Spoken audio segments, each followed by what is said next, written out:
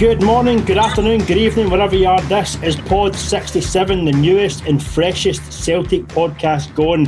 My name is Ryan Gallagher, and let me introduce to you the brand new panel on this show. First up, Mr. I don't even know what to call you, mate. I'll just call you your name, Mr. Scott Sutherland. How you doing, Scott?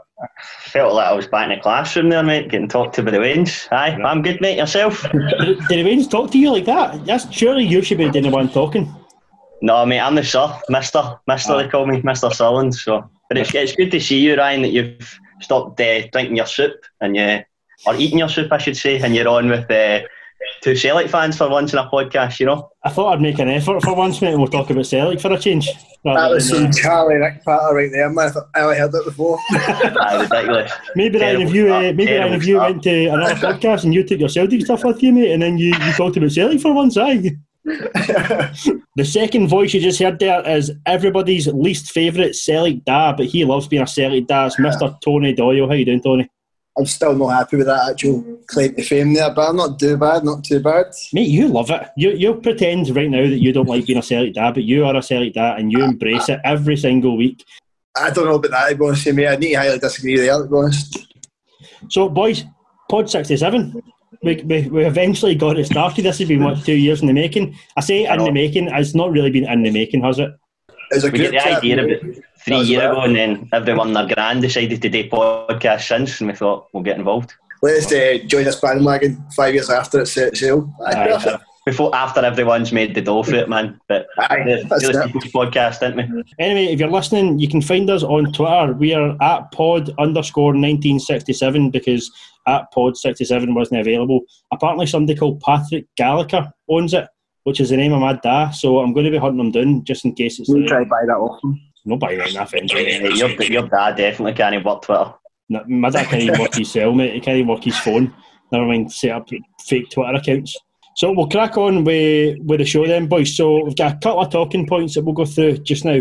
So the first one is the rumour of Bayo leaving Celtic. He's apparently going to be going to St Mirren. You two boys had a bet at the start of the season here. I'll run everybody through this. Scott picked Klimala to be his guy this year. Tony, for 2 seasons in a row, has picked Bayo. Klimala has now scored 2. Well, we'll call it 2 goals in pre-season, and then 1 in the league as well. Bayo hasn't even made it to the bench. So, are you going to pay it yet, Tony? Well, let's be honest, Bayo's sitting about 3 goals. What was it for Craig Levein? So we'll take that. You know what I mean? Nah, if the rumours are true, he goes to St Mirren. I'm still quite confident Bayo will score more than Klimala. Aye, but it was for Celtic though. It was for Celtic. It wasn't. Nah, mate. After King Klimala, or Polish Paddy, whatever you want to call him, mate, one game, 1 goal. You can't get better than that. For Bayo, St Mirren could be a good move for him, but I've heard he was linked with Toulouse as well. But personally, I would rather he was punted out to an SPFL club to play, basically, and try and take some points off of Rangers. Well, see, to be honest though, if he's been linked to St Mirren, I think that's all you can need to know about that. It's time to get rid of him.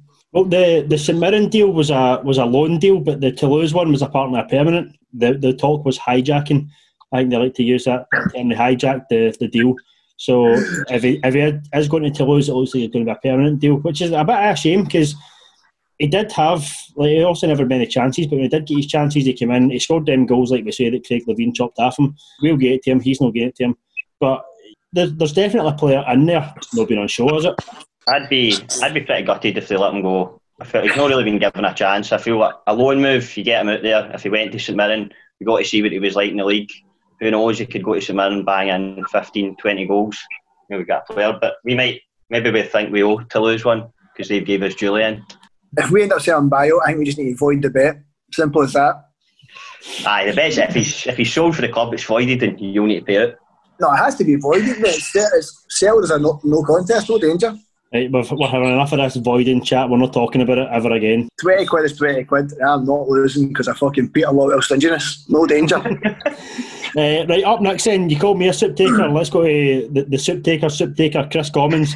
He thinks that Celtic and Rangers should be looking at Martin Boyle from Hibs. Do you agree with that? I personally do. what age is Martin Boyle now? He must be 26, 27? I think 26, 27. That ballpark, mate, but you can get him for under $500,000, I reckon. It's back up for James Forrest. Challenging for Dembele. Personally, I think it should be send Dembele all the way to Hibs on loan and take Martin Boyle off them. Sweeten the deal even more. I'm going to have to disagree with my fellow podcaster there, and also Chris Commons. I don't know what pub.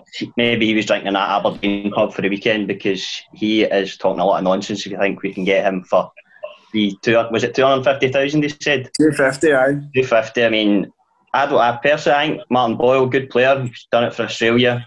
Good goal scorer in the league, but nah, not for me at Celtic level. And on Dembele, I thought at the start of this pre-season, I kind of looked at Dembele and I thought, wee bit slight, and I've seen the Damien Duff interview and said it doesn't work the best, but I was really impressed with him in pre-season, and I'd like to see him basically get a shot. I mean, he's only got 1 year left in his contract, I think, is that right? So you look at him on his Insta, he's pals with Griezmann and all that. We need to be playing this guy. We can't be punting him to Hibs.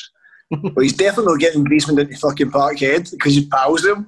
That's not a reason to start the Celtic team. Mate, you never know, mate. You never know. Oh, he's pals with Griezmann. That must mean he gets a start there. Problem. Nah, no. He's just a wee guy. He's so small. I mean, he's just turned 17. Fair enough, but I don't know. I don't know if he's going to be able to make it physically. Like, he's just going to be bullied off that ball constantly. But I suppose it's not really used. He's not new to being the wee guy in the park. He gets targeted every game he plays. See, who was it he came on against? Was it Hearts? He came on against that when he made that appearance. And against Aaron Hickey it was. And Hickey absolutely done him, and he bounced up like fucking flubber. Like he hit the flare, bounced up and nearly scored after it. So he's used to getting kind of battered about, so to speak. Yeah, he had Hickey on toast that day. He had him falling on his own feet. I would be for Martin Boyle. You know, he scores goals, which he's been doing for Hibs ever since. And see if he does come, do we get the wee kangaroos that are sitting in the stands? I know. Does that come part of the deal? That's it. Done deal. No, I mean, Lowell's got advertising that needs to go up before we kangaroos get in. I just want the Adidas logo in Parkhead. That's all I want there. Aye, why have we not got that? Why have they not got that? Maybe because the kit deal, I don't know, does it? Oh, it started, didn't it? Well, it's gone. We're wearing new tops, so surely Adidas. Scott, you're wearing the top now. Mate, I know I'm modelling it. Mate, I got it first. I thought Lowell wouldn't have given me one because I got a refund last season, but no. I told the club shop about that, so I managed to get mine early. Speaking of which, I think we need to get managers' kit sorted because Lennon, that fucking hoodie for the cupboard is looking absolutely terrible to the park against Everton, man. Did he bring his in? Did he bring his in Adidas track with him or something like that? He didn't even have a Celtic one on. Like, you can just tell that's been in tennis bar about 100,000 times, man. Like, he's been kicked out the street with that one about 1 million times. Not ripped up the back. He's Gerrard with the suits and that, and he can get people glasses of water. So I think that's what we need. I wonder if the Adidas stuff's waterproof. I don't know how that'll be. Great quality, apparently. Great quality. Stab-proof, anyway. Aye, true. Our boy, whether we call him our boy or no, Kieran Tierney. Let's talk about him winning the FA Cup. See, as much as we slaughtered him for leaving and the way that he left, that's some achievement in it. First season trophy. Not interested. No, well, aye. Mate, my opinion on Kieran Tierney, it's a bit like an ex, isn't it? You're still basically still in love with her. But he's still putting up Instas and all that with his pals like Aubameyang. But then you see him like no clapping for the national anthem. You're like, I still love you, mate. He's still in there somewhere. He still thinks about me. He still thinks about me. Maybe we could get back together. But nah, I mean, aye. He's playing well, isn't he? He's doing amazing, doesn't he? They're raving about him now. They're saying 25 million was a steal, which we said at the time was a steal. Like, the players, the money guys go for down south is unbelievable. And see the fact that we're selling guys like Tierney for that. I go back to it all the time. The fact that we sold Dembele for the same money as Oli McBurnie went for in the same transfer window is an absolute disgrace. Well, it's robbery. It's a robbery. That should never be allowed to happen. But because he plays in England, it's fine. So I think Tierney, we definitely should have gotten more for him. But he'll go for big money to our team after Arsenal, I reckon. Definitely. Like, he could even play with Man United, probably no problem, I think. Because that looks looks raw. 100%. He's hopeless, isn't he? To be fair, every time Arsenal play, I'm always on Twitter, constantly just checking to see how Tierney on that day. I'm like, right, let's go through this cycle again. Let's go through the motions, constantly put myself through the pain and guilt. Then you look at our team and going, right, Bowen goalie, Greg fucking Taylor. No happy. Aye, listen, we'll go on to Greg together later on. We'll talk about that later on. Right, boys, so we'll go over the weekend results then. So we'll start off with Monday night's game. Ross County 1, Motherwell 0. It was a game of penalties, this one. Ross County scoring theirs, Motherwell stupidly missing theirs, which was horrendous. Did you watch the game? Aye, mate, watched the full game. Really, really disappointed in Motherwell, to be honest with you. Expecting a lot more from them. Thought first half they played with Turnbull on the left-hand side, and that just didn't work. It reminded me of us under Ronnie Dyler with Stuart Armstrong just wasting a player there, stuck out on the left-hand side. Moved him into the middle and a wee bit better second half. But I thought Ross County were decent. Boy Stuart up front, he was a handful. A lot of folk are tipping Ross County to go down, but that makes you think probably otherwise, the way they played in that game. It was a David De Gea masterclass last night, mate. It really was. It was nice. He's some coach, isn't he? He's shiting goals, but he's already been a coach for Ross County. Next game up then, Dundee United and St Johnstone, both drawn 1 each. No Shankland effect in this one, which everybody was expecting, but was it Nicky Clark, the hairdresser, that scored for them? Penalty. Couldn't believe he was taking the penalties instead of Shankland. Had him in my fantasy team. I thought that was a shooting. So I was gutted about that one. I was watching Sports Scene and I seen him step up. I'm like, no, what are you doing hitting the penalties? Stop it. What about Michael O'Halloran though? He must have had a bet to get sent off because I think he was just trying to get sent off. Did you hear Callum Davison after the game? He went through him. He literally openly went through him, and in the media, like, this guy is just done. He has done us here.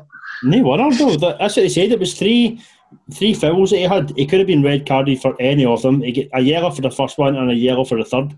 But he get warned the second time, and they're actually talking about taking him off, and they should have taken him off in hindsight. Aye. But he totally cost them massively. Don't know what he was thinking, but they managed to pull it back anyway and get a 1 each out of it.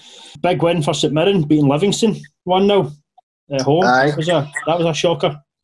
That's London Dykes not getting his transfer to Rangers. Aye, true. Can't even score against St Mirren. Can't even beat St Mirren. But, to be fair, neither can they, so it's alright. Well, this is true. Livingston are just a home team, aren't they? They're absolutely hopeless away from home. Unless you're playing plastic, then that's right. We say it all the time, but it's that park. It's the greatest equaliser. Like when they came back up to the SPL, they've ripped up the grass park, put in a plastic one for a reason. Yeah, exactly. What for a minute? The hammer throws. Aye, St Mirren needed that win because they've got they're playing Rangers on Sunday and then they play us next midweek. So I think it was important for them to get off to a good start. First game on Saturday then, Aberdeen. They were shite, weren't they, against Rangers? Aberdeen. The first 20 minutes, Rangers, pains me to say it, but they looked quite sharp. They were getting the ball, their pressure was brilliant, but Aberdeen were pish. They were honestly rank rotten the whole game. What I noticed though was that Rangers, see with that front three that they've got with Hadji, Kent, Morelos. Granted, I'm not even counting Morelos in this, it's more Kent and Hadji. Every time the Aberdeen defenders get the ball, man, they were on them constantly. Aye. But Aberdeen just crumbled. They didn't know how to handle it. They ended up just being a team of kickers and runners. Oh, Aberdeen were horrendous, to be honest. See, you would have thought it was a bomb, not a ball. See the way that it was just lump ball, and it was typical McInnes tactics. Seeing a big game, basically just stand off, and they were just standing off, and they were waiting for Rangers to score. But Rangers didn't really impress me much either. They created one chance. They could have got a couple of goals towards the end, but they only really had one chance for the full game against Aberdeen, who are a total gang of a team. I've seen a lot of folks saying that it was a 1-0, but it was a convincing 1-0. I'm like, a 1-0 is never convincing. It doesn't matter how you think you played in the game. 1-0 is not convincing. See if we had went out, and we'll go on it later on the Celtic game. See if we had won 1-0 against Hamilton, I'd have been raging at that. I'd been happy with 3 points, but I'd be raging because all it takes is one. They get one cross in, somebody wins a headie, and that's you. You've dropped 2 points. And we've seen that last year with Rangers. That was always the pivotal moment for Rangers. They were 1-0 for most of the game, but the last 10 minutes of the game, every team just went forward, pushed, and that's why they end up dropping so many points after the new year. St Johnstone, Aberdeen, Hearts ruined our season, let's be honest. Put them at the cup and beat them in the league, and it was beautiful. That's the way to play against Rangers, though, with Stendhal. He done it twice. You get right in their faces, you press them high, you get in their faces, you don't give them time the ball. Aberdeen just kind of sat in, and it was as if they were just kind of settling for the 1-0. Rangers will take its progress because they'd have maybe looked at that game if they'd have played it in January, February last year and thought we'd never have thrown that away and lost stupid points. So they'll take that as progress as far as we go over the line. But that's a challenge for this season. I wasn't that impressed. Next game then, Hibs v Kelly. It was 2-1 to Hibs. Martin Boyle, like we said earlier on, played quite well in this game. I thought Scott Allen as well was a bit of a handful. But I need to talk about Chris Burke free kick. Did you see it? Can we not just talk about Martin Boyle first? It was a peach, man. Can we just start off at least a good boy first, Martin? Right, don't you go straight to Chris Burke. Come on, do an order. Come on. It was some free kick though, wasn't it? It was alright, mate. It wasn't a knack against Man U, didn't it? It was not bad. No, it was a belter goal. It was an absolute thunder bastard. He just struck it and it was not going. It was only going to go in the net and the keeper was going where. Yeah. But as I was saying, Martin Boyle then getting 2 goals in this one. We made the point, Tony. We wouldn't mind saying about Celtic. Scott, you weren't for it, but surely you've seen something in that performance. You either went, yeah, do you know, might take a chance on him. Especially the second goal. Did they see that after Scott Allen's pass? Don't get me wrong, it's one of these Scott Allen passes you'll still hear about next January. Like, that one pass he played. But and what a pass it was. Take that across the goal, basically, and beat the keeper at his far post. It's a brilliant strike. And see if you can get that coming off the bench for Celtic for the last 10-15 minutes of the game. All for it. Right, so that's the weekend results then. We'll move on to the main fixture. Celtic 5, Hamilton 1. Going into this game, I wasn't nervous at all, but you've always got to be niggling in the back of your head going, we've not played for like 4 months. Are we going to slip up? We didn't slip up. We absolutely fucking annihilated them. Well, we've seen that in like the Bundesliga and the Premier League when it came back. Teams are just sort of getting 1-0 sort of victories and just getting over the line. Save a Man City. They're just a freak team, but fair. But it was impressive to come back and deal with Hamilton. Just a professional job, 5-1, happy days. Great to just have Celtic back, first of all, because I get excited about the pre-season stuff. Normally I think it's a lot of rubbish, but I did get kind of pay more attention to this year just because it had been that long since we'd played. But I know what you mean, Ryan, but I think it's just a nervousness of kind of, it's a 10 season. Sometimes I'll be just going about my day and then I'll just think like, fuck, we're going for 10 this year. Like, this is happening. Like, this is new, and it was the first game. But it was weird, obviously, to see Celtic Park empty because we're obviously so used to, see for myself, I'm used to going for the games for the last 5 or 6 years and watch away games and that on the telly, but it was weird to just sit and watch an actual home game on the telly. And I even noticed that watching the Rangers game the day before. It was just time I noticed that more of the fans not being there in comparison to Premier League, because that's just obviously soulless nonsense. You don't really notice the fans not being there anyway. Yeah. I really noticed it with the Scottish football stuff. It was like Dyla days of the game, wasn't it? The banners back here. The banners back, mate, aye. They've moved them down this time rather than putting them up. What about Ailey Barber's favourite Celtic player, Edson Odward? What about him? Edson Odward. I seen she was getting slaughtered for that, so I slipped with the tongue in it. I know. Slip with the tongue, it's easy done. But I think we can just say right now, Odson Edward, man of the match, cut Pitna every single week. He was on fire. He's see when he's on his game, he's absolutely frightening, isn't he? And this is a guy who, show name, doesn't seem interested. Imagine his asked, mate, what he'd do. I know. I know, Big Frank, he totally shat it the next day, didn't he? Take him out, apologise, and he's woke up with a feared man big time. No, for the first time either with him. Oh, exactly. No, but even see on Edwards, I thought it was a weird performance for him because it was kind of poacher's goals, wasn't it? It was all two, but it wasn't really normal Edward goals. Mm-hmm. So like the first one's just getting in the right position brilliantly, and the second one's a great finish, and the third one's just a kind of sclaff comes back to.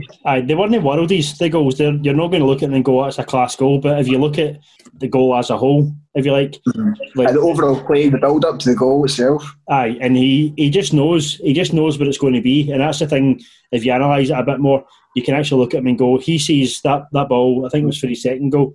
When Forrest is running down the wing, you see him just kind of watching for a second and then picking up the pace, and he just times it to perfection when he runs into the box and puts it away. So extra. The fact he passed it to Taylor, and then he's actually getting in the 6-yard box again to receive that cross back at the box. Sorry, the man is brilliant, and we can't lose him this year.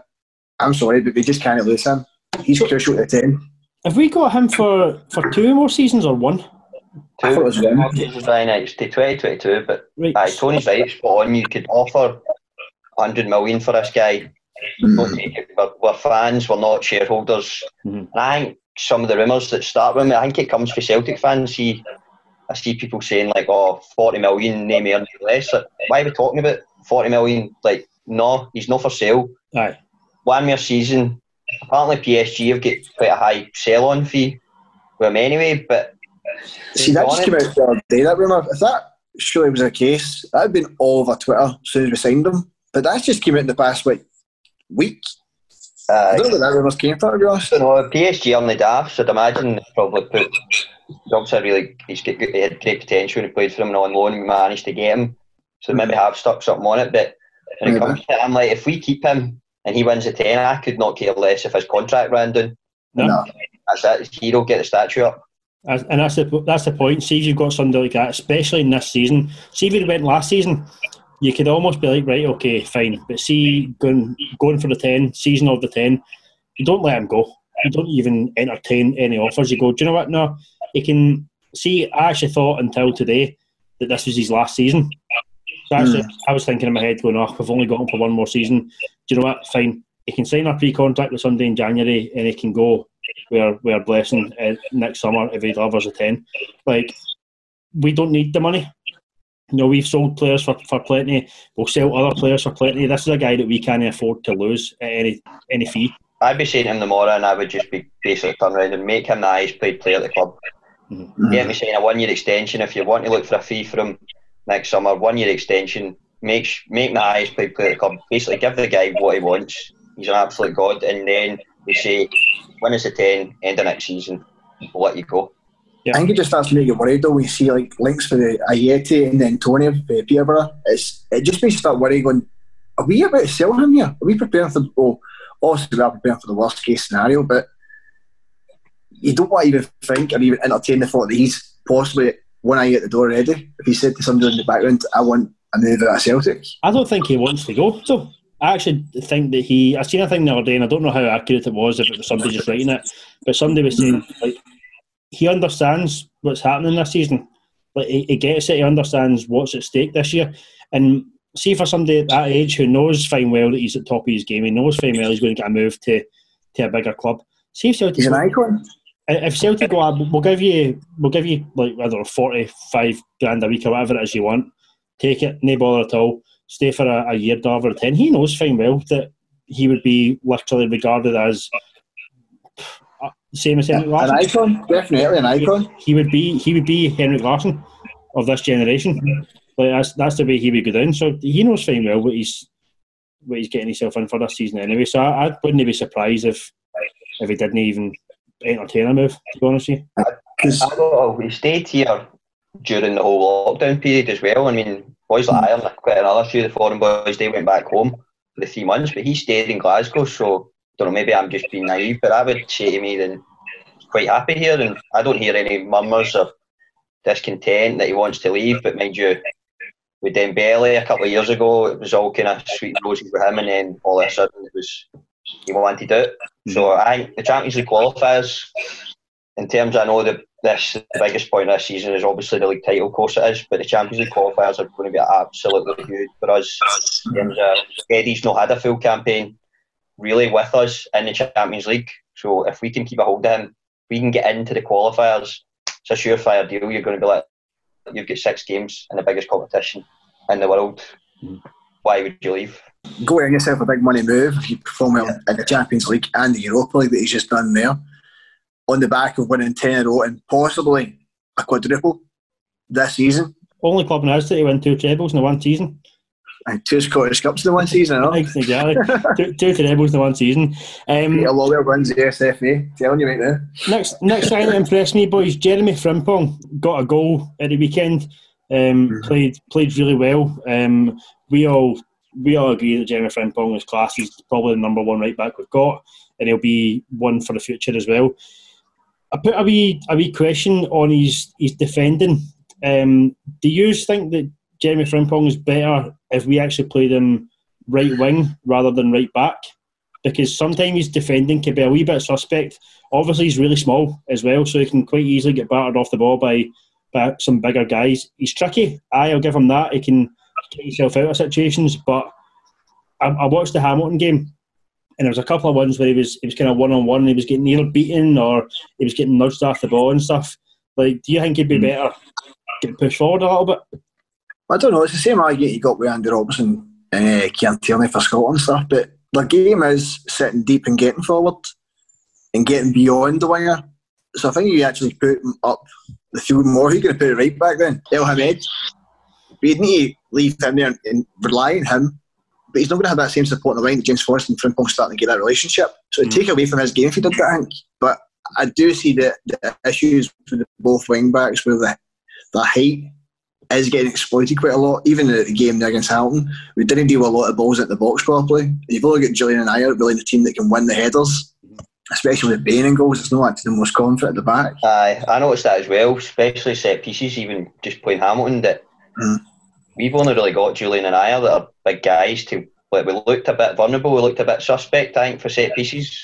Weird saying that, beating them 5-1, but I thought Hamilton actually did alright in terms of, it reminded me a wee bit of a Norwich type team where they were quite easy on the eye. Obviously during the game against Hamilton, we didn't really deal with the aerial threat that well, we've just touched on really, but I noticed during the Hibs game that Ross Millen for Kelly was putting a lot of dangerous balls into the box. It was actually getting Kelly quite a lot of joy, because we're playing on Sunday, so we need to keep an eye on that, especially just relying on Julian and Ajer, especially if Barkas, as an unknown, let's be honest, comes into a team.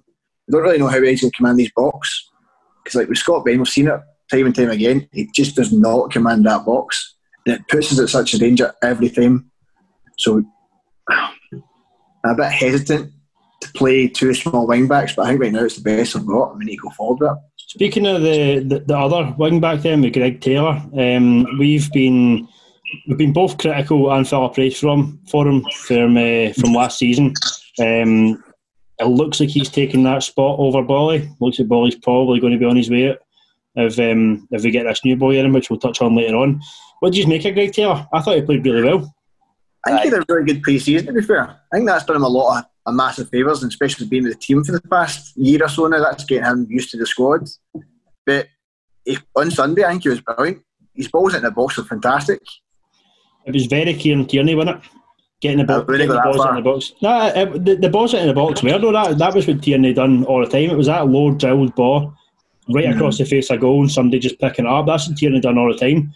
And if Greg Taylor can start doing that as well, he got 2 goals at it this weekend. So, well, that's what we touched on earlier with the Edward first goal. The link-up play between Edward and Taylor. Edward goes passes the ball out, and Taylor gets that ball into the 6-yard box, and it's just beautiful precision pass.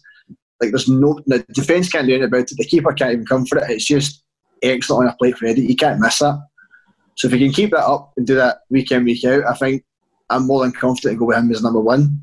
He'll give you like 7 out of 10 performances every week in the SPL, especially at that level at home Hamilton. I was really happy to see him getting forward, and 2 balls he put into the box, are great crosses, are perfect areas. But, a wee bit suspect, I think, more so. I know you're touching on Frimpong, but I think Taylor more suspect defensively on a couple of balls down the line that he could have stopped the cross getting in. I thought, and I know it's only a friendly, but one of the things that I took away for the PSG game was that I didn't think Greg Taylor was cut out for that level, playing against that table opposition, where I thought Frimpong, he thrived in that environment, in that game. I know it was 4-0, but I thought Frimpong done really well. I thought most of PSG's attacks seemed to come down Taylor's side, so obviously you've seen Bolly, man, he looks at the picture, especially when you obviously see these closed door games and Lenny's shouting like, "Where are you going, Bolly?" and all you can hear is the audio is Lenny. So I think Bolly, I mean, I would quite like to see Bolly, especially in a 3-5-2 chance, but I think that ship sailed. So at the moment it's going to be Taylor, but I think we need to look to bring someone else in. Yeah. And, last performance in to criticise or look at Scott Bain in goals. We've brought in Vasilis Barkas from AEK Athens. He played against us when they put us out of Europe, so we know that he must be decent. What do you reckon with Scott Bain? He didn't have a lot to do in this game, but are we still? I think we're all in agreement. We don't want him as number 1, are we? You just can't rely on him. Like he switches off too easily, and with Celtic, you don't have a lot to do for 90 minutes, let's be honest. But you need to be on the ball. You can't just switch off like he did there. And even the first half, where he's trying to catch that ball, we just ends up punching it for a corner. Against a better team, that ball in the box, that's dangerous. We can't be risking that, especially this season. We can't rely on a keeper like that. He's not a number 2 goalie, and he'd be all right. Maybe come in the cup games, and I do like Bain. I do like him, but it's just, I mean, you see the shot with the goal that scored on Sunday, and I'm looking, if we had Big Foster in goals, there's no way that ball goes in. I mean, his positioning's off. I don't know if I'm being too harsh, but takes a couple of deflections, and he's a wee bit shorter than Foster, and I thought, it just doesn't really inspire me with confidence. He's not a goalie that will make loads of errors and go like he is absolutely shocking, but he's not doing anything outstanding either. There's some shots will go into and go, it's like struggling to save things that Foster will pull off outstanding saves. Bain just doesn't really do that for me. Mm-hmm. I think when he came in though, it was a wee moment of magic, I suppose, from Brendan Rodgers. Came in, put him in against Ibrox, and he played an absolute blinder that day. That was the famous Morelos miss that hit the post and the fucking deflection. The ball was a bit everywhere. Brilliant. But I think he's only a backup in the very worst case scenario. We can't rely on him, and I think I'd be more happy going and getting our goalkeeper this season.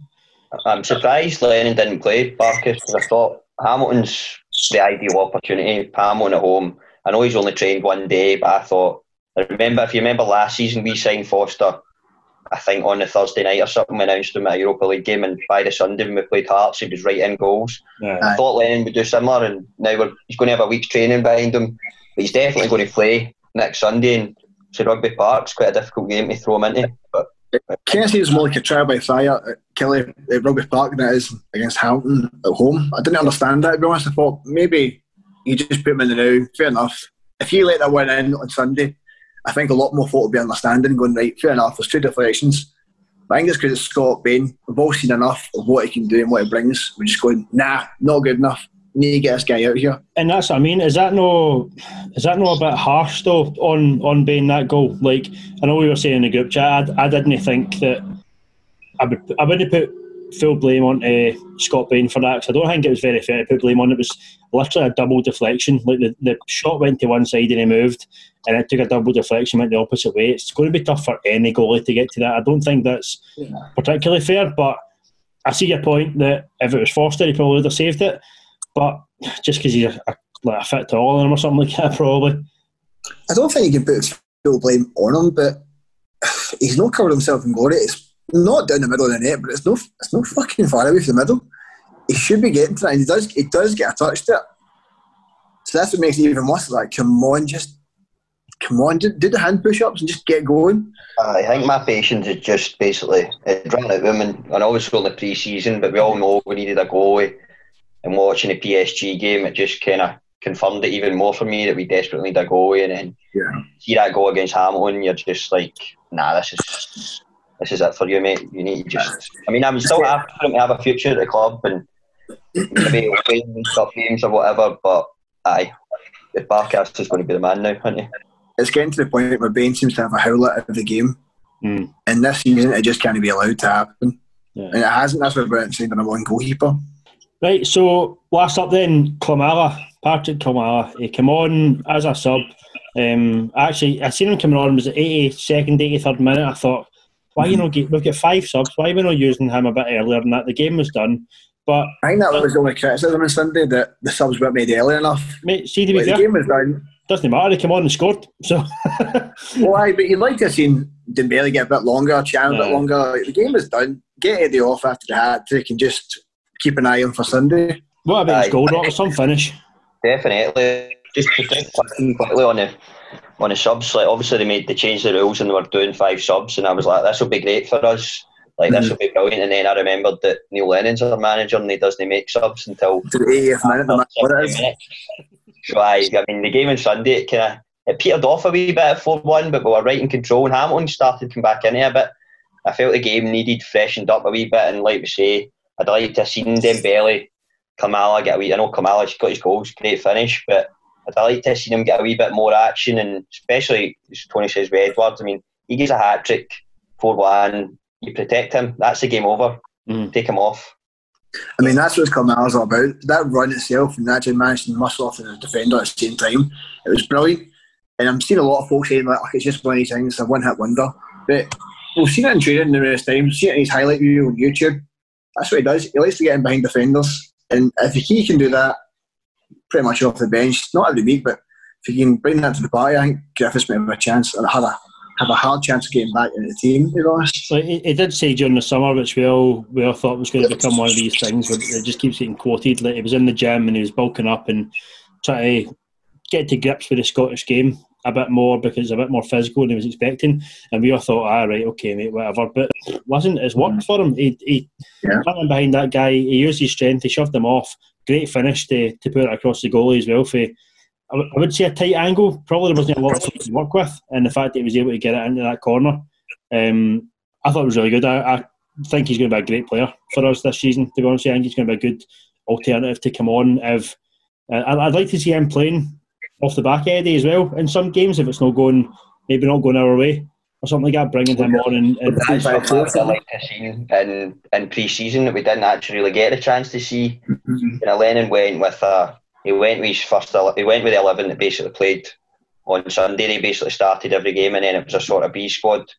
I would have preferred to see a kind of mix between the two. So, and maybe a couple of games in France, he went 3-5-2, and we've never seen Eddie and Klimala, I don't think, on the same pitch, at all since he joined in January. So that would be something I'd like. I'd agree. I think he's now got to be number two striker at the moment for me. Anyway, he's worked really hard, obviously. Over lockdown, I know what you're saying, Ryan. It's probably Peter Loyal's got the gun to his head saying you say you've been in the gym because we're not signing any strikers. But no, he's worked, and it was great. I mean, it's a brilliant striker. The chances of him scoring at that point when the pass comes through, he muscles the defender, and I think it takes the goal by surprise actually how well he finishes it. And the pass to Julian as well, just touching on that, is outstanding. If he can add that to his game, obviously we're used to Ajer taking the ball and coming out of defence with it. Julian for me is a better defender, and see if he can add that where he comes out the game and he passes it, plays those 30-yard passes, then Julian's a man that should be going for 20 million, not Ajer. Even if Klimala doesn't make it at Celtic, it's not for a lack of trying. At least just during his pre-season, you've seen what he's done. He shaved the head. He's going for the whole Scott Brown factor as well. Just gives you superpowers. I think that's Bolly's issue. He needs to copy me and you, mate. Just copy me and you. Well, that's it, mate. You just see me and you, the Jockstein up, going sexy bastards up there, definitely, and getting that done. Does everybody at Celtic shave their head? Pretty much. Well, Scott Brown does it, and he doesn't do it for the fucking Adidas catalogue, which is quite annoying. Every picture he's sitting there with a fucking full-on barnet, the V haircut. I'm not liking that. I think James Forrest took all their hair that they shaved off and put on to his. Try to pass his 18 for social. Here, by the way, James Forrest is keeping that haircut on her. I thought that would have been gone as soon as the barber's open, but he's kept it for the first game. Oh, no. He looks like a DJ. Mate, he looks horrendous. I'm not going to lie. He looks absolutely horrendous. He has to get rid of it. That was a game, boys. Celtic 5, Hamilton 1. Quite convincing. We're going to move on to our first wee feature of the show then. We're going to pass it over to our resident Celtic Da for Tony's Duds and Heroes. So, Tony, who's your dud for the game, and give us a reason why? Well, touching on it earlier on, I think it's got to be Scott Bain. He's the only one that had a sort of poor, shaky game. Ryan Christie possibly had a quiet game, didn't really do much himself. But I think just for Scott Bain for that goal, a couple of chances that he really should have took better. I think you need to point the finger at him for the dud, because I can't really think of anyone who had a really bad game. Maybe Ajer, but nah, for me it's definitely Scott Bain. And who's your hero then? For me, Neil Francis Lennon. I just love that man. No, and obviously it's a Odsonne Edouard, definitely. Had to get first game. It's not really scored during pre-season. A lot of folks are saying he's not really arse and stuff, but nah, definitely Odsonne Edouard. Right, boys, so a couple of Celtic talking points then. Obviously this is the first one we've done. It's just after the season started again, so we've got a few things to talk about. First one we'll talk about was the new Adidas deal. It's fucking class, isn't it? Aye, definitely. I think that mint green one is honestly the second best kit I've ever seen in my life. After the first mint green one? Honestly, mate, it's Dane Hings to me. It is Dane Hings to me. I think it's absolutely classy. Everything they've brought out as well. I think some of the training stuff that we've got, I thought wasn't going to be as nice as New Balance, but it's grown on me, man. See, seeing them in the kind of warming up at the start of games and stuff. The tracksuits top, the boys are on Sunday warming up. That's the first time I'd really noticed them, man. They're really smart, but Lawwell's he's licking his lips at this point, isn't he? I mean, we're not getting our usual match day income with people going through the gates and that, but the fact that they've brought this Adidas deal, I mean, what age can you get to when you can stop buying football tops? Because I think there's going to be guys in their 40s and 50s that are going to be buying the first tops they've bought for years. I reckon the cut-off was about 86. Because you would eat. Pretty much. To be a party and drink, I definitely. I liked New Balance's stuff, but I mean, the Adidas have just kind of taken it to a new level. I mean, they must kind of judge it on their kind of reputation in the club, because some of their Aberdeen stuff was absolutely honking when I seen that. I think their stuff came out before ours, and I was like, a wee bit worried. But then the Celtic stuff came out, it was just unbelievable. At least it's at least you've not got letters peeling off it and stuff when it's getting delivered now. I'm just happy it's stab proof. I've seen. Did you see the one I sent today? The guy working for Hermes delivering the Rangers kits, and he just put on like a message on it saying like, "Aye, champions again, here we go," something like 10 in a row. Just because you imagine the Rangers fan getting that, going, "Oh, you bastard, Jay." It's the ones that like for the Rangers badges and stuff like that. This has to be fake. This can't be real. No. Do you know? See, like, not even. I'm going to say in their defence. It's not in their defence because it's their fault for going with a company that's never done it. But this is the first time Castore have ever actually mass-produced Fitbit taps. Like, obviously that was going to go wrong. They've never mass-produced anything on this level before. So they're just. Andy Murray's get hundreds of thousands of fans, and they've been all buying his gear. So I think you're wrong. Sorry, mate. Sorry. Well, they've basically just signed with Gym Kings. So what do you expect? Like, your stuff's going to be fucking pish. It's bizarre, man. It's absolutely bizarre. But at least it'll be water as well for them to play. And they'll probably get a wee goalie hat from McGregor or not. We can store on it a bit of water. I know that they've won the kit awards as well, but they've also won the commentary awards because they've got Clive Tills in. So I'm absolutely shitting it now about the 10. Breathable as well. Clive Tills, he's not really breathable anymore, but whatever. Fucking hell, I went dark. Nah, I thought he actually fits the bill for him, doesn't he? Greeting face bastard on Twitter. Might as well get him in for the comments. Getting your wife to film you basically saying that you've been demoted in your job and you're crying about it on Twitter. Mate, what age is a guy? I just love the thought, mate. I love the thought of him doing that video and putting it out and everybody slaughtering him and somebody at Rangers going, "Here, by the way, I've got an idea." Like somebody at Rangers went, "I've got a great idea," while the rest of the world's slating this guy. So that same guy that was running about the boardroom dressed as a tiger.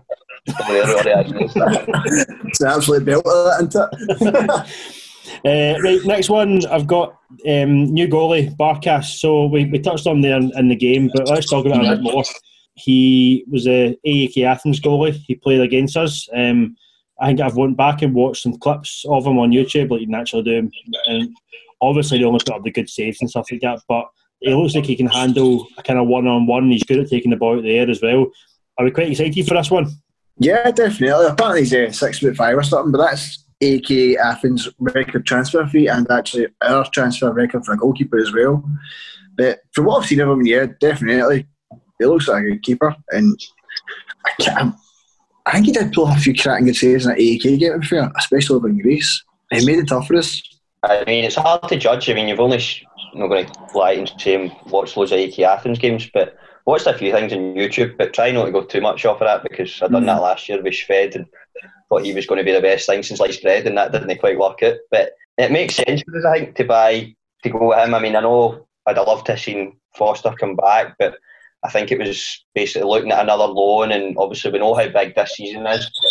Celtic have got to plan beyond the 10 as well in this season, and this, like, signing a goal with 26, 3.5 million or whatever around about the fee was. I mean, it makes sense for us, and he can come down here, and if he hopefully will do really well for us. And he has Champions League experience and Europa League experience as well, which is quite good. And one at Celtic Park, you know. Well, that's true. But even when he heard about the deal, apparently he wanted to leave and go straight to Celtic. Like, nah, I want out of here, I want to move. But he's coming from a team in Ajax, AEK Athens, that are used to going to the league and competing for things. So they must be in the same sort of position as us, where he'll switch off for like 10, 15 minutes in a game, but that moment of brilliance, he can just pull it out the bag, which Bain is lacking and causes so many mistakes with. Hopefully he's a guy we can actually rely on. Next up then, transfer rumours. We'll talk about some of the rumours that we've had. Tony. Talk about Tony. Do you know anything? Do you know anything about him? I'm not going to pretend that I'm going to do this wee whole scene where I watched the week, mate. Peter by Die Hard. I couldn't tell you an absolute thing about this guy, but I think his record in the Championship last year was like 28 goals at 36 or something like that before the lockdown, which it's not too bad, but it's League One. Let's not get carried away about here. I'm not really overly impressed with the figures getting quoted from, about 6-7 million. I think the only reason we bring him in if we're selling Edward. I can't see the board spending that money and keeping Edward at the same time. Would you reckon, Scott? I know you've kept a wee eye on this one. Would you make him? No, mate. I mean, his goal record speaks for itself. I mean, I think he signed a simple point, but see, when it comes to signing strikers, I mean, always just kind of look at your goal record. Like guys that we've signed in the past that turned out to be total biddies for us, like I know Pukki went on and had a wee bit better career in Norwich, but guys like Pukki and Balgi and Project and all that, they came in with really poor goal records. When I looked at just look at their Wikipedia. I mean, this guy, he's really highly rated with Peterborough. I mean, Brentford, they're linked to him as well. They're playing right now against Fulham.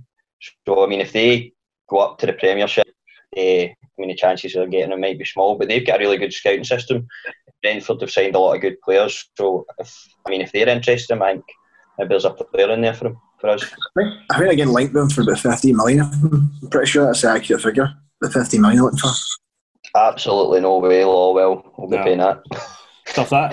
Right, Christopher Ajer, then the figures quoted for him. Apparently Milan bid 22 million for him, and we said no, we want 27. I just want to know, are we after fucking Heeds? I think Peter Lawwell still on furlough and Neil Lennon's taking the job from that day, because it makes no sense why that was not back.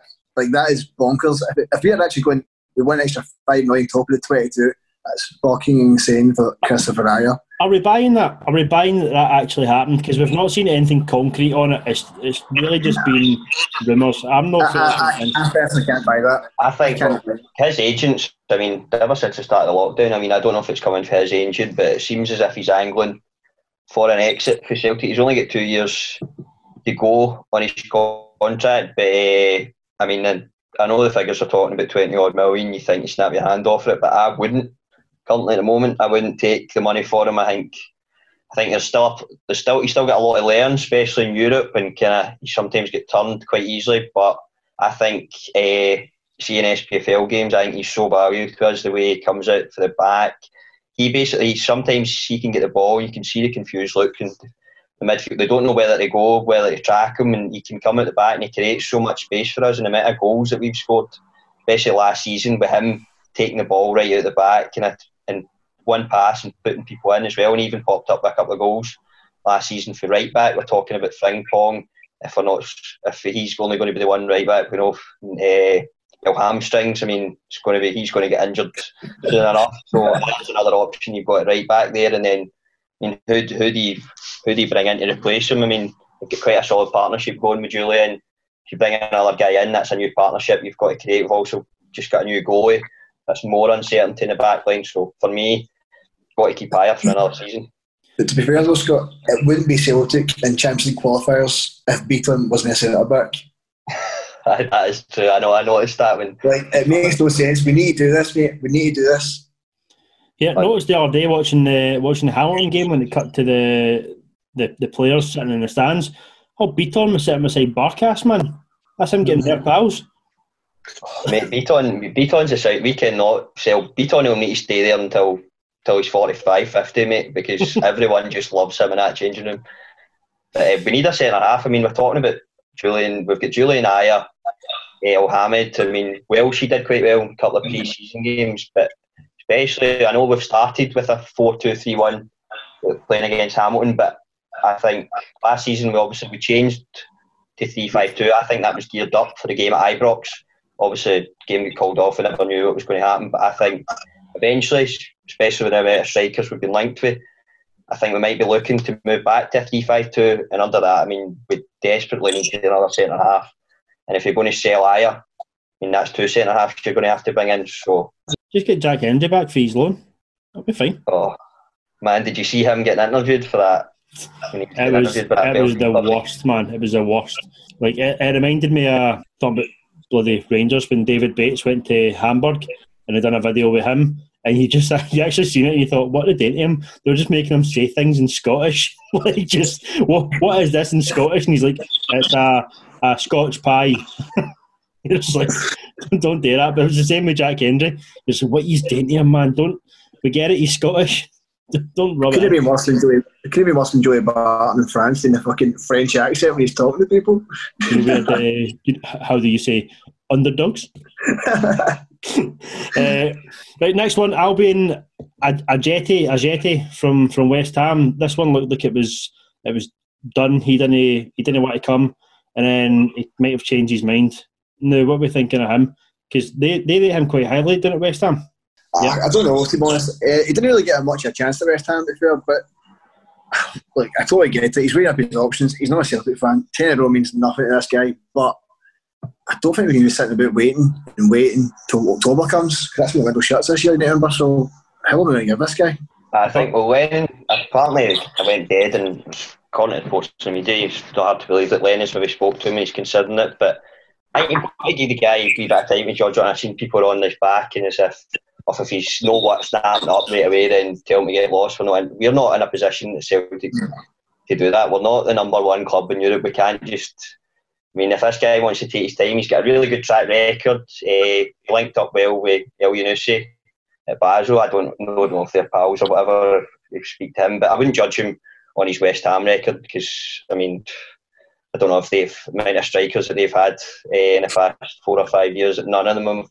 I think they had the boy Haller that they signed for Germany, he was meant to be the next best thing for, and he didn't even do it at West Ham. So I think he's only played something like 9 games for them.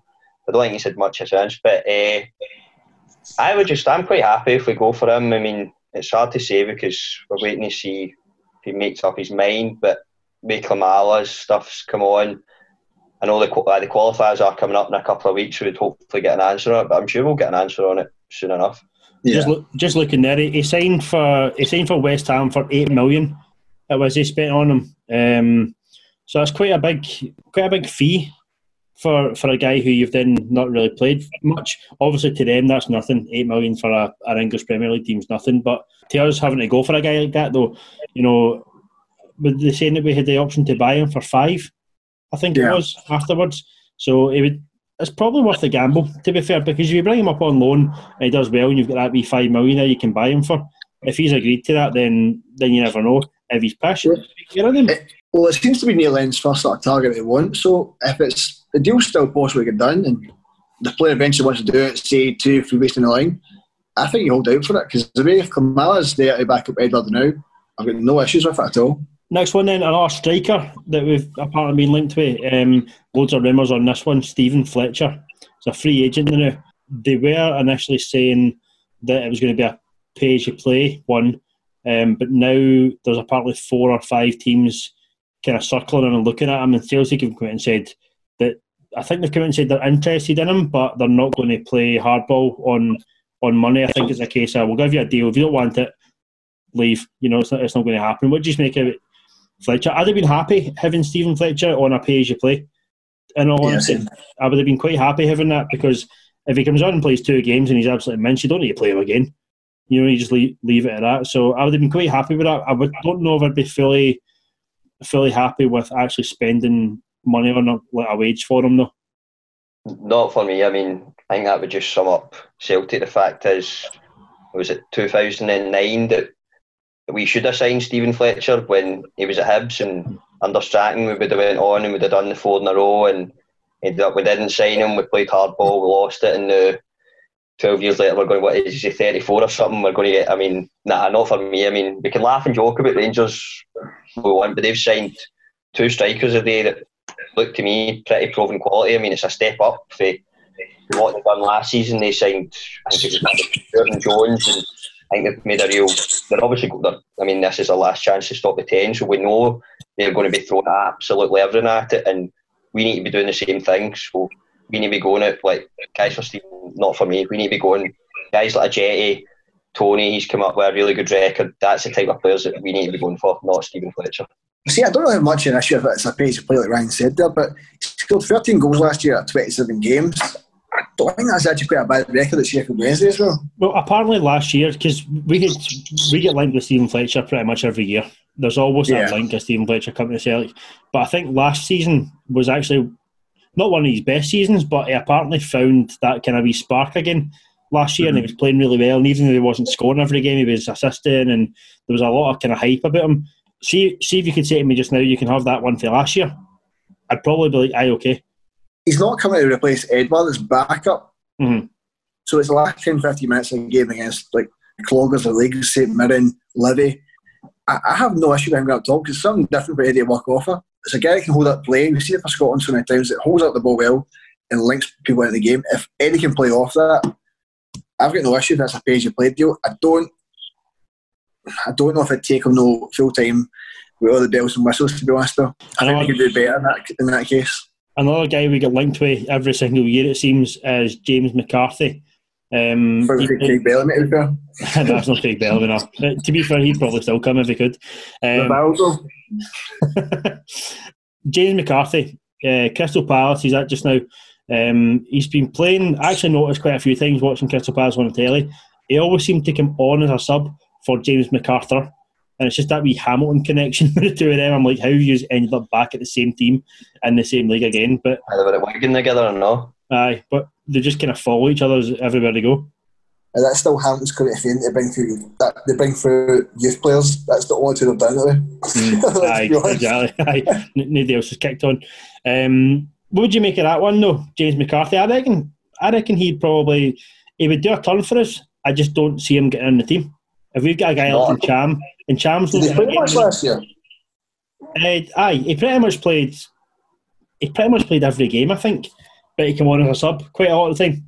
So he didn't start. He didn't start a lot of games. I'll have a look just now and see what it is. He was playing a lot after I don't know what was happened before, but the lockdown. I watched a lot of the Premier League when it came back in June, and he was playing most games for Crystal Palace. I think Ryan touched on. I don't think we need him at the moment. The fact is, we've got Christie, we've got Rogic. I mean, forgotten man, Tom Rogic, he's still there. We've got Ncham, we've got Brown, we've got McGregor. I thought Soro looked neat and tidy. Pre-season games, we'll probably see him again next pre-season because you know what it's like with guys like that. Celtic never really get a chance. He'll get 5 minutes in 2 weeks' time or something. But I mean, if you're going to bring a guy like McCarthy in, I mean, that would say to me that you're eyeing up Ncham leaving and just don't really want that to happen. I mean, that's another interesting debate we might want to touch on and want to get your thoughts on it. Ncham Christie debate. I mean, for me, I've got to play Ncham. I mean, I can understand Sunday he went with Christie. I can understand games at home at Hamilton and kind of against your SPL teams at home. Christie had a great record last season, scored a lot of goals, but big games. I mean, if we were to play Rangers tomorrow, Olivier Ncham got to start in that midfield for me because Rangers, when they played us last season, 2 games in December, they won the midfield battle up against, it was basically Brown and McGregor up against the 3 Rangers players because Christie was nowhere, and I think big games, European games, Ncham's got to play. Christie's still got a part to play, can come on, can play off either side, but big games, Ncham for me every day of the week. It was testing that against PSG a wee bit when Ncham came on instead of Brown. It didn't really affect the midfield too much. I think Brown's getting to a certain age where the game's maybe starting to pass him by a wee touch. We see this every year, but let's be honest. Yeah. But I think the intensity in the middle of the park, it might start becoming a wee bit more noticeable Scott Brown this year that maybe he can't keep up with the constant pressure of a front three in the midfield, constant bombarding them, to be fair. Yeah, actually, you stole my thunder there, to be fair, Tony, because I was going to say... I know, cheers, mate, thanks for that, you dick. I think Ncham, the whole debate between do you play Ncham, do you play Christie, I actually think Ncham should be a rotation with Scott Brown because I don't think that it's not a negative thing for us if we play both of them. So Christie's great on his day, and let's be fair, the last couple of seasons he's had a lot of great days. He's had a couple of quiet games for us, particularly games against Rangers. He was very quiet. wherein Cham kind of strolls through them ones almost. But I think if you can find a way to fit both of them in, like you say, Tony, Scott Brown, he's on his way out. This will be Scott Brown's last season, regardless of what happens, whether we do return or whether we don't. This will be his last season. Like he'll pack it in, and I just think that if we can keep in Cham for this season, he'll take that role for Scott Brown. He'll take that sitting midfielder with Callum McGregor, but he'll push forward a bit more than Brown would do. I think if you were going to go with that, I think you would have in Cham. I get your point. I mean, Scott Brown, he's 35 now, and I mean, you've old players for the past. Like he's definitely got a role still to play at the club, but there is no way that we need to keep slogging this guy out for 60 games every season like we do. I mean, he's definitely going to play 60 games this year, let's be honest. I mean, he's going to play 60 games. Fact, I mean, playing Hamilton at home, and I'm like, is there any need for Scott Brown to be seeing it 90 minutes of that game? You've not seen a wee bit of Sorrow. The fact is, I think Sorrow might have been bought as the actual replacement for Brown. I mean, we said about Kawasi, he never got his chance. I don't know, Sorrow, he's only came in January. But I do get what you're saying, especially home games. And home games, especially in the league, you're thinking a midfield three of Cham, McGregor, Christie, maybe a bigger European games. All time, you've got to have Scott Brown, I think, in the team. But there's no need for him to be playing 60 games this season. I think the most important guy in the midfield, though, is Callum McGregor. He just dictates the tempo. For me, it's Callum McGregor. You need to get that team around him now. Mate, I said to you earlier on, Callum McGregor for me is, we were talking about David Turnbull. We can talk about that actually, David Turnbull, because we watched him last night for Motherwell against Ross County. They started off playing him on the left, and eventually kind of moved back in central again. At that point, I wasn't overly impressed by him. I wasn't impressed by him when he came back at the tail end of last season, when he was kind of getting over his injury towards the end. I wasn't overly impressed with any games I've seen of him. Granted, it's only on Sports Scene, so you only see the bits they want you to see, right? Aye. But I don't think he'll add anything to the team. David Turnbull's the kind of guy that I would expect us to buy next season when we do a 10 and we have a fire sale of players and everybody goes. I think it's quite strange that it was a signed player. We see him in the top sitting in the Lennon and it's offered him, but we just never went back in for him. There's never been even a rumour so far yet that he's going to come back to Parkhead. It's quite strange. Mm. I think with Turnbull, he's obviously still finding his fitness. I think coming back, I think you just need to give him a season at Motherwell, see what happens with him. And I think Ryan probably spot on there. I mean, there is going to be a fire sale, let's face it, next summer. But I can't believe we've been talking about the Hamilton game. We didn't even touch on Callum McGregor. I mean, he's just an absolute maestro for us. See the way he controls that midfield, takes the ball, dictates the tempo, absolutely unbelievable. And he just only second to Edward, second key player on our team. Yeah, I reckon Callum McGregor is quite possibly, he's definitely up there in the contention for one of the best midfielders that Scotland's ever produced. And I think it's everything about him. Not his skill when he plays, but it's everything else about him. His work ethic, and training and stuff like that, which you always hear about. It's the fact that he's not on social media. He's never caught up in any scandal or anything like that. He's always just in he'd done work on becoming a better a player, and it showed because we've brought him through. And you look at somebody like Turnbull. And this isn't a slight at Turnbull, but we've heard him in interviews talking about the fact that he doesn't go to the gym. He doesn't do anything like that. He's quite boring. He just kind of sits and plays his Xbox and stuff. Callum McGregor might do that, but I don't see it from him. I reckon he's like a total workhorse. He's in training. He's in the gym constantly. He's trying to make himself better. And I just think that's somebody that we should be quite lucky that we've actually brought him through. Aye, 100%. I heard from Damien Duff in his interview, and he's even said he could play for Barcelona. He was the one player he picked out, Callum McGregor. Rodgers obviously loved him. I mean, I know McGinn and Armstrong and all that, and Riggs McTominay, they're getting all the praise and all the hype down south, but Callum McGregor is the best Scottish midfielder currently for me at the moment. And see the fact that he's going under the radar, it's good for us because he's my I want him to replace Brown as captain next season. I want him to try and basically be at Celtic for the rest of his career because he's 26, 27, peak his career, and he's absolutely fantastic at the bottom. Last we rumour I've seen, and this is probably not one we need to talk about very much, but I've seen it in the back of the paper today. David Marshall touting himself for a return to Celtic. Obviously obviously he just wants part of the 10, doesn't he? He's a glory hunting bastard. That's it. Can we go against Barcelona and he fucks off? Exactly. Quick enough to go until something good's happening, then he's like, I want to come back to Celtic. Well, do you know what, David? No, it's not happening. But if you want to come on the show as a guest, feel free, mate. Not a problem at all. We can talk about it. I'll talk to you on your transfer back to Celtic. No bother at all. To be honest, I'd take him. If it's a free transfer, I'd take it. Do we need is he a better goalkeeper than Scott Bain? Aye. Well, surely it's a no-brainer then. Mate, if we're going to get rid of a goalie, though, I'd get rid of Scott Bain. I'd push Conor Hazard up to number 2, to be fair. He did look on it against PSG, Conor Hazard, but nah. I'd definitely take David Marshall if it's a freebie. Scott? I don't think it's not an area that really concerns me. I think we've talked about Bain. I'm kind of happy with him number 2. Barkas gets an injury.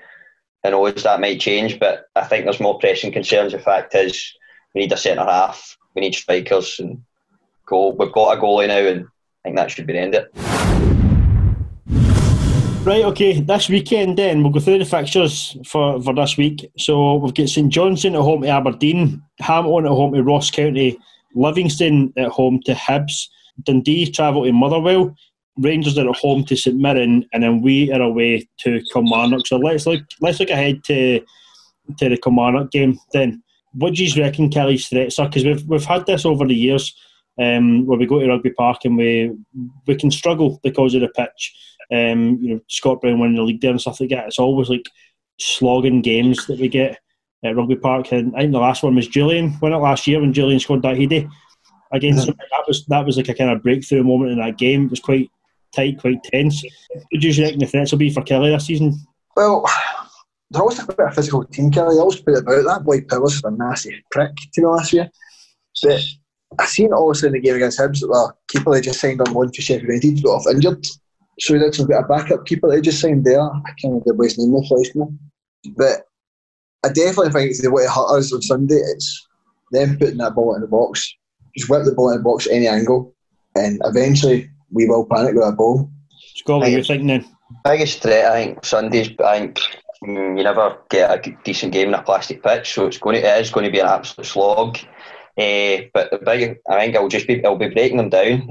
I mean, they've got I really like the boy Finlay at centre half for them. Broadfoot, they've always got boy power. I don't know if Tony was talking about them, but they're quite solid in the middle of the pitch. They're a hard team to break down, and we know what it's like in a plastic pitch. And in fact, it is. I don't know. Maybe it might be a game. I don't think he's not going to start, but it might be a game for Matsala coming on later on and trying to kind of look as if that game is if he's maybe got a wee bit to get in behind them.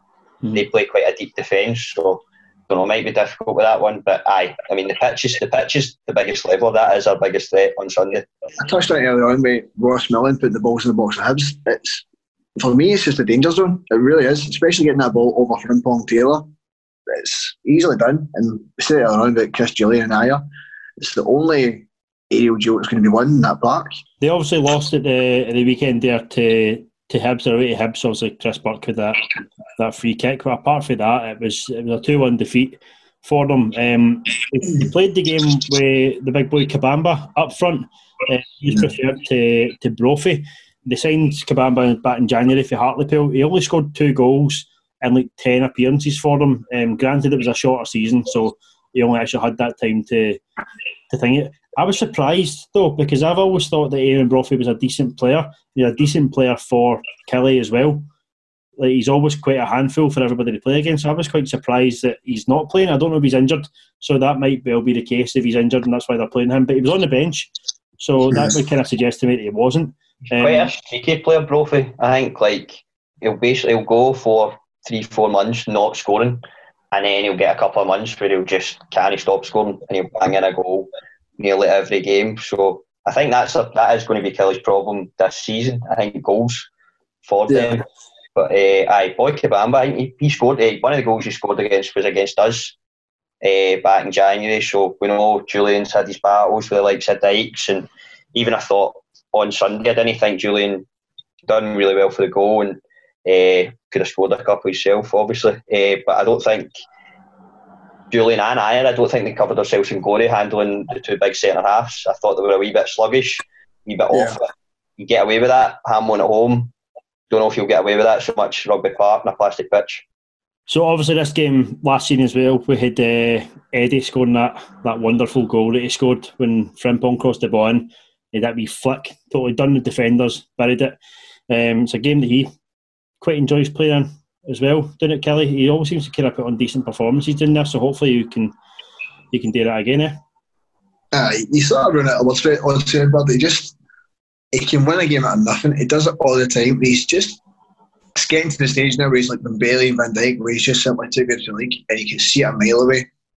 And the fact that you've got David De Gea watching the Ross County game, spot his twin brother, there's going to be eyes down south watching this, because it's the only thing on telly right now.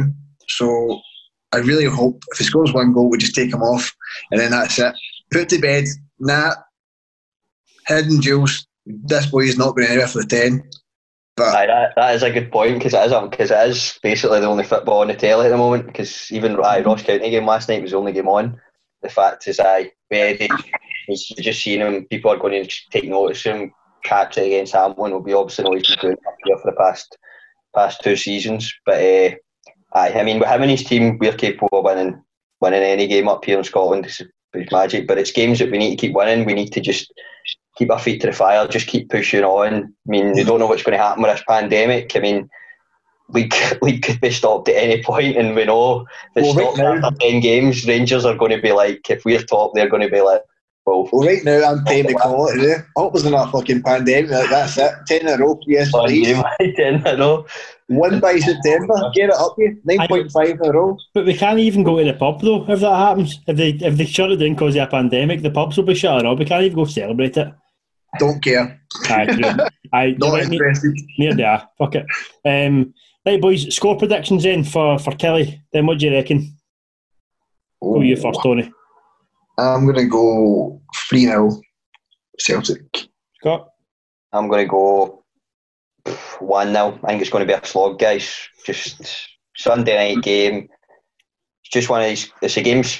I know it's a cliche, but it's the games that win you championships. In it, you just need to tick them off. You need to go to grounds like Rugby Park. We went there last January. We won. Rangers went there a couple of weeks later. Get beat. Just need to tick them off. Don't care how we play, as long as we get the 3 points. Yeah. I'm going to go 2-0. 2-0 Celtic. Edward to score both of them and then get sold the next day. Because he scored 5 already, and that'll be us done. I really hope it's Scott's predictions right now, because yours is fucking horrible. Right, boys, that's it. End of episode 1 of Pod 67. It's been good. It's been a good laugh. Eventually done it for once. No, it's not too bad. Enjoyed it. So we've got our score predictions. It'll be a success if we make it to episode 2. That's true, to be fair. No, we'll make it to episode 2. We're going to do it on a Monday from now on. We'll have the show out by Tuesday every week. So that'll be our main show on the Tuesday. So everybody who's listened, thank you very much. Remember, you can find us on Twitter. We're at pod_1967. So find us on that. We'll put loads of stuff up. We'll share Celtic stuff. And we'll put up kind of wee videos for the show every day and funny, which we haven't done. We're never funny. No. But we might put something up eventually. Stay tuned to 2024. Aye. Right, see you for episode 2, boys. Catch it. Cheers. See you later.